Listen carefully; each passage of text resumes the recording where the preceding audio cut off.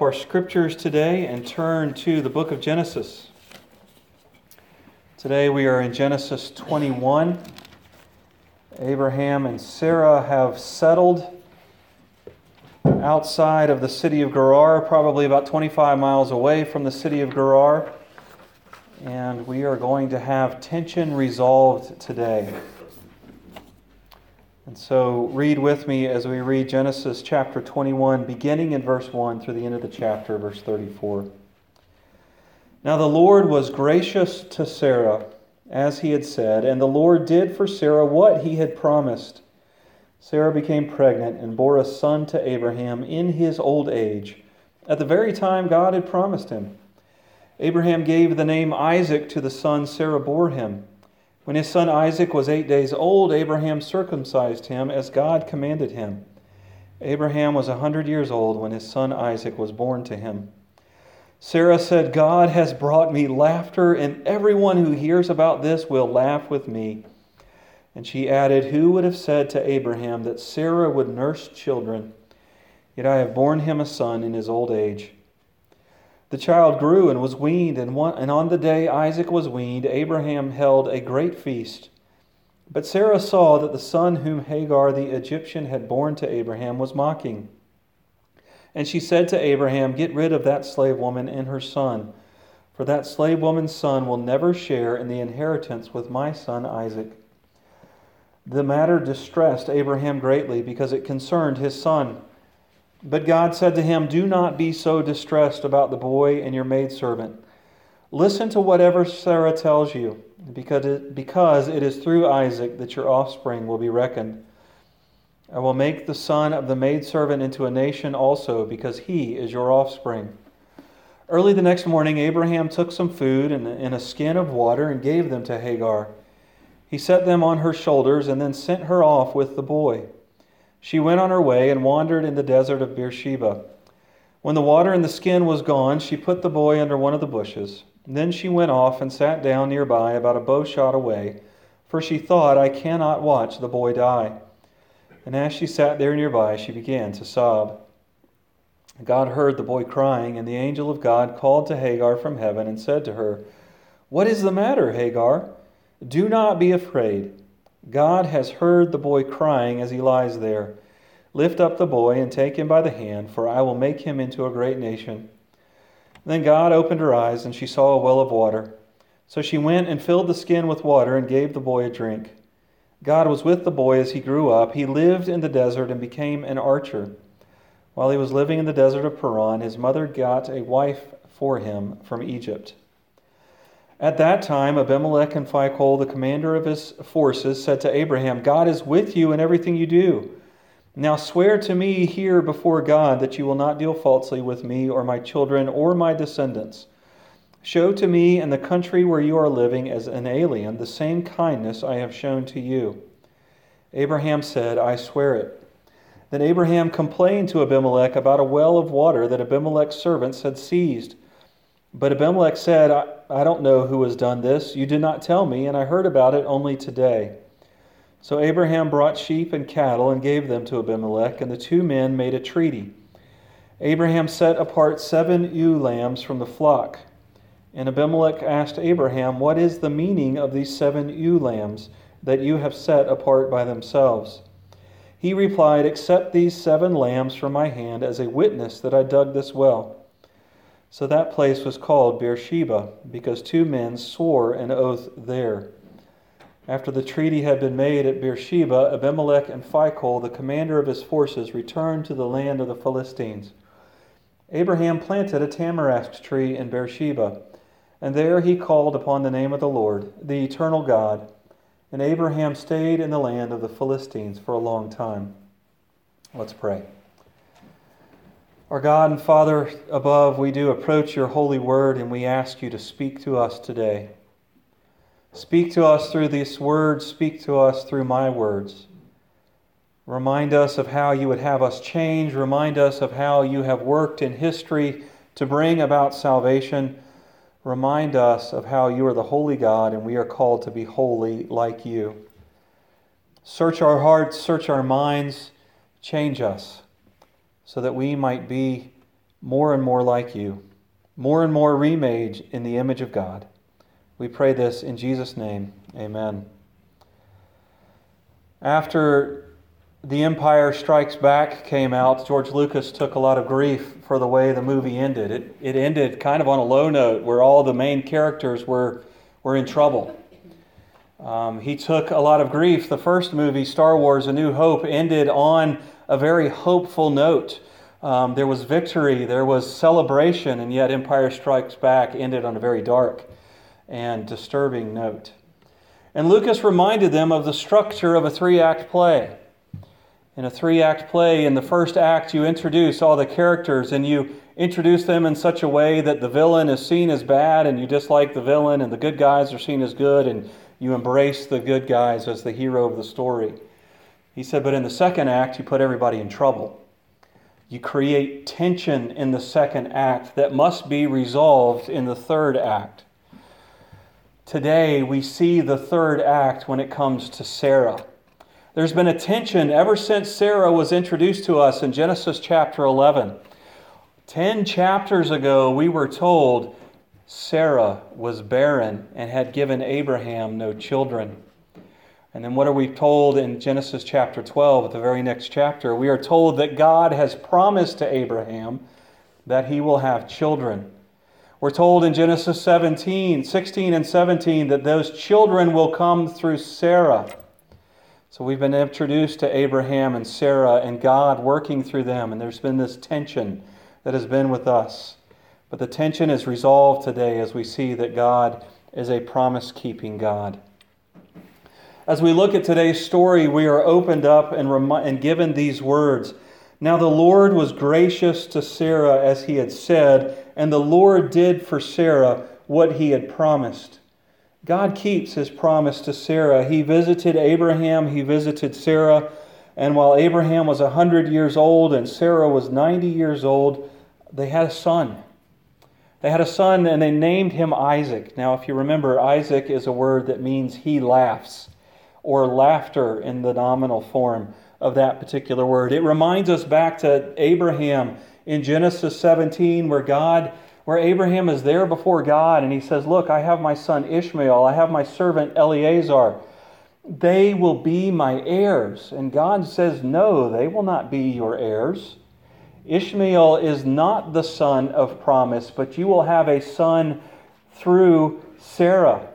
What did Abraham do when God said you will have a son through Sarah? He laughed. And God says, because you have laughed, you name your son Isaac.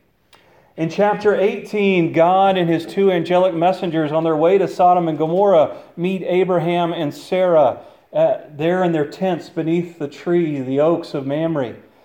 And God is talking to Abraham and he says, I'll be back within a year and Sarah will bear for you a son.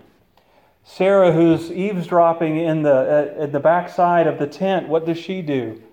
She laughs. Why does she laugh? She says, my husband's old. Actually, she says, I'm old and my husband's even older. How are we going to be children? The way of woman is no longer with me. The way of women is no longer with me. She says, I can't have children anymore. I've gone through that life change that all women go through. What does God say to her? God says, with humans, nothing is possible, but with God, everything is possible, or in the negative, nothing is impossible. And then we're left aside with that for a couple chapters. The tension is even made greater at the end of chapter 20 as Abraham and Sarah leave the city of Gerar with the women there having children where Sarah is still barren. And here God remembers Sarah. It says God is gracious to Sarah. Literally it says God visited Sarah. So we have this idea of God coming upon Sarah and enlivening her body, enlivening Abraham's body, so that the promised child might come to them. And Sarah laughs once more. But it's not a laughter of disbelief. It's a laughter of joy. After having this promise for 25 plus years that she would bear a child, after laughing at that promise, after seeing an entire city that could not have children finally have children, Sarah is given a child, and she laughs. The nations will laugh with me. The joy that she feels at being given the promised child that God had promised her for these many, many years. She not only says, will the nations laugh at me because I am nursing my child? She says, the nations will laugh with me, and who would have thought that I would nurse children? Now, scriptures only tell us here that Sarah only has Isaac. Abraham has other children after Sarah passes away, so why would Sarah say that she is going to nurse children? What's the promise she's been given, that Abraham's been given, that would come through her? Kings and nations. The promised chosen nation of Israel will come through her. And Sarah's faith has grown so much since the end of chapter 19 that she says, not only am I nursing this child, but I am nursing nations through this child. And so she affirms the promises that God had given to Abraham as well as to her.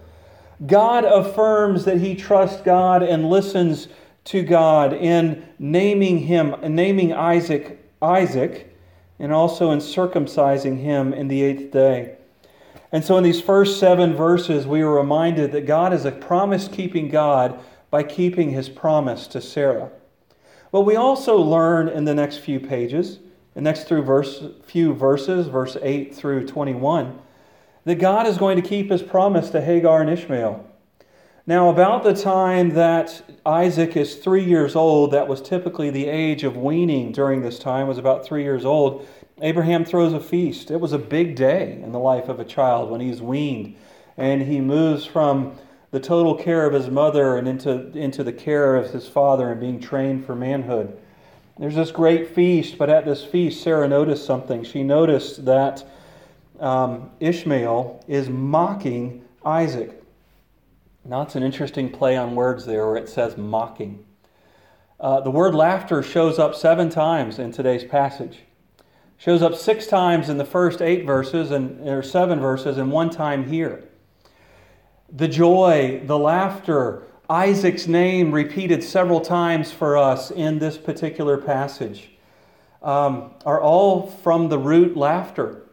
But so is mocking. The idea here is that he mocks malevolently, or he laughs malevolently. He's picking on Isaac. He's putting Isaac down. He's trying to assert his rightful place as the oldest son, his rightful place as the rightful heir, as the oldest son. And Sarah sees this happening, and she understands the promises that God has given to Abraham. And she says, get rid of that slave woman and her son, for that slave woman's son will never share in the inheritance with my son Isaac. It's the words that God gave to Abraham back in chapter 17. Now, Abraham is distressed. Now, Abraham responds differently than he does in chapter 16 when it is Hagar who is mocking Sarah, because Hagar has conceived and Sarah has not, and Sarah says, get rid of Hagar. We're given the impression in that chapter that Abraham immediately got rid of Hagar. He listened to what his wife had told him. In this chapter, he's distressed. Why is he distressed? It's because he's got to kick his son out of his household. Imagine how distressed he'll be in the next chapter when God tells him to take Isaac and sacrifice him. But that's for a different show, another day. But he's distressed over that. He's concerned for his son. He shows that he has grown as well. But God comes to him and gives him 2 reasons why he should not be distressed and do what Sarah had told him. The first reason is that Isaac is the promised child. Isaac is the one through whom the offspring will come.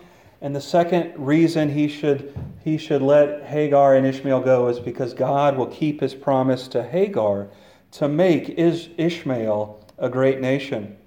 So early the next morning, Abraham gives food and water to Sarah, and Sarah leaves with the boy. Now, some scholars have looked at this use of the word boy here and said, okay, well, something's just off.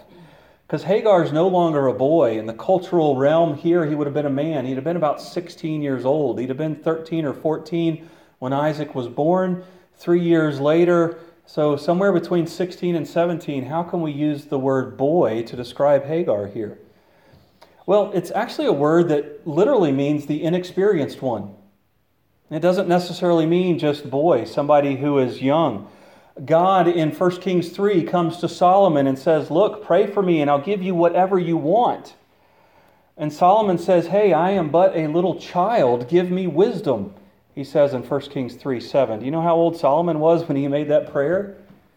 He was 40 when he said, Lord, I am but a boy. Same word that is used here to describe Ishmael. Ishmael was inexperienced in living on his own. He was inexperienced in traveling through the desert. He was inexperienced in leading a nation of people. And so that's what we're told here. It's not that he's a young tot and the author of Genesis is getting his math wrong. It's that he is inexperienced in living life on his own. He's lived sheltered by his mother and his father for a time. And so she takes this inexperienced boy out into the desert. And what happens when you're out in the desert with a limited supply of water? It runs out, does it not? And so she abandons. When it says she places him under the tree, it's basically saying she's abandoning him because she can't stand to see him die of thirst and exposure. And she goes a little way off, and the angel comes to her and says, Hagar, why are you upset? Why are you afraid? Some people think this is a reminder to the last time she was in the desert. And she was told to name her son Ishmael because Ishmael means God hears. God hears the cries of those who cry out to him. Hagar had cried out at that time. She was pregnant. She was thirsty. She was dying of exposure, and she cried out to God, and God heard her. And she even named the place, this is where God heard me. This is where God listened to me and acted on my behalf. And the angel comes to her and says, what's the matter? You've got your son over there who is named God hears. Why aren't you crying out to me? But apparently in some way Ishmael did. And Ishmael cried out and God heard and God rescued and God opened Hagar's eyes to see the well. And this is actually a pretty good description of humanity outside of our Lord and Savior Jesus Christ. They're wandering around in this desert of a world. They're wandering around thirsty, looking for something to fill that thirst that they don't know what it is. And sometimes they can't see it right in front of them. Maybe they've been sitting in church for all their life, or maybe they've got a friend who has sat in church all their life and has been telling them over and over and over again, here is the living water to fill your thirst. But they don't see it. God, through the Holy Spirit, has to act on their behalf to open their eyes, to cure their blindness so that they might see the source of the living water. And so God keeps his promise to Ishmael. He sets him up. Hagar finds for him a wife from Egypt. And he begins to have children and set up and become the nation that he was promised to become. And finally, we see that God keeps his promise to bless the nations through Abraham. Verses 22 through 34 talk about this interaction between Abimelech. Remember, king of Gerar, we met him in the last chapter where Abraham took Sarah into the city of Gerar. He lied about Sarah being his sister, got all the people of Gerar almost in trouble with God, but God kept them from sinning. Abimelech and the leader of his armies, Phicol, come to Abraham and say, God is with you in everything you do. Now swear to me here before God that you will not deal falsely with me or my children or my descendants. Show me in the country where you are living as an alien the same kindness. Kindness is that covenant word, covenant faithfulness that I have shown to you. You've got a shepherd on one hand, and you've got a king of a city with the general of all his armies on the other hand. Who is in the position of power here? You would think it's the king, wouldn't you? And the commander, the general of his armies. But notice who asks for a treaty. Of whom? Abimelech, the king of the city, asked for a treaty with Abraham. Abraham must have been one powerfully rich shepherd. And how did he get to be powerful and rich? It's because God had blessed him. He had gotten up from the land where he lived and he had gone to the land where God was going to show him, and God said, I'll bless you with all things that you can. I'll bless you with the land, I'll bless you with children, and I'll bless you with the means to bless other nations. And God had done that very thing. God had blessed Abraham greatly. Now, Abraham didn't fully have the land. He was living kind of in a shaky relationship with Abimelech. He was living there about 25 miles away from Gerar. He did have a child. And Abimelech comes to him and says, look, I've allowed you to live in my land. You've got to promise me that you won't, deal falsely with me. That covers lying to me, which Abimelech had reason to ask Abraham not to lie with him. That also covered Abraham not attacking Gerar and taking the city for his own. This is a treaty of non-aggression. This is a peace treaty between two people. And Abraham is the strong party in this. And so what does Abraham do? He gives flocks, he gives sheep, he gives goats to Abimelech. Some of those were probably sacrificed because most covenants, most of these treaties were sealed in blood, typically the blood of an animal. So many of those might have been sacrificed, but those came from Abraham. They didn't come from Abimelech. It's the powerful king, it's the powerful person in the treaty that provides the animals. It's the powerful person in the treaty that sets the parameters. And he says, look, these are my wells. Your people keep attacking my wells. If you want this treaty to be in place, you keep your people away. And by the way, here's a gift. And if you accept this gift, it means you accept my terms of the treaty. God has blessed Abraham. God has blessed Sarah. God has blessed Hagar and Ishmael. And in doing all of those things, we are reminded that God is a God who keeps his promises. And that brings us back to verse 1. Now the Lord was gracious to Sarah as he had said, and the Lord did for Sarah what he had promised. God's graciousness is God's keeping of his promise. But this isn't the biggest tension for us. God resolves the tension here for Sarah. Sarah in chapter 11 is barren and unable to bear children. In chapter 21, some 25 or so years later, God meets Sarah and keeps his promise. But this isn't the biggest unresolved tension in Scripture. The biggest unresolved tension up to this point in Scripture is found for us in Genesis 3. The seed of the woman will crush the head of the seed of the serpent. Paul oftentimes is difficult to understand, but he pulls from this story that we have read today to remind us that God has resolved that particular tension from us. In Galatians 4, Paul is dealing with people who have come into the churches of Galatia after Paul has left. Paul has told them the gospel as he describes it in 1 Corinthians 15. The message I gave you first of all, that Christ died on the cross for our sins according to Scripture. He was buried. He rose again from the dead according to Scripture, and he was seen by a bunch of people. That's the message he proclaimed to the Galatians. That's the message that's all you had to believe, Christ and him crucified in order to be reconciled with God. But these people came behind Paul and said, okay, yeah, that's good, but not good enough. You need to add specifically circumcision, but generally the law to whatever Christ did for you. You have to do this to really be saved. And Paul writes back into that letter and he says, look, there's two covenants. There's a covenant of law, which is signified by Hagar. Hagar brought about a child by the natural way. Remember, Sarah gave Hagar to Abraham. Abraham slept with Hagar. Hagar got pregnant right off the bat.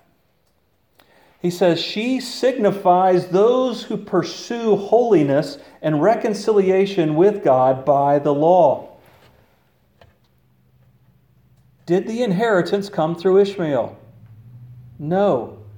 Paul says, neither will reconciliation with God come through pursuit of the law. Why? Because you can't keep it. None of us can keep it perfectly. Paul says, true reconciliation with God comes through the child of promise. Comes through the child conceived by the Spirit. Was Isaac that child of promise? For Sarah, yes. For Genesis 3, no. But one of his descendants would be. Our Lord and Savior Jesus Christ is a descendant of Isaac, and he is truly the child of promise. And because of that, we can have freedom from sin and we can have reconciliation with God, not on our own merit, but by the work of God in our life and the work of God through Jesus Christ.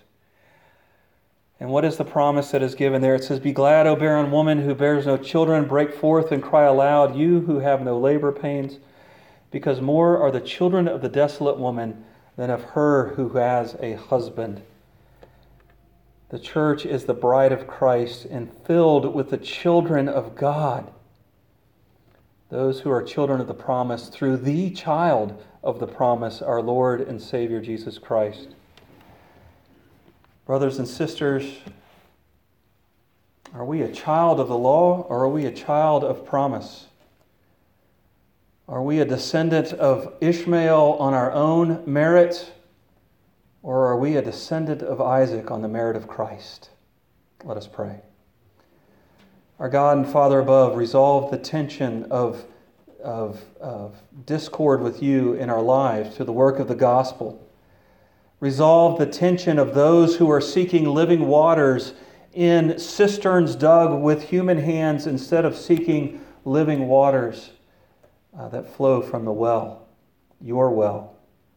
Open the eyes of those who need to know you by the power of the Spirit to see the living water flowing right there in front of them and give them the power to embrace.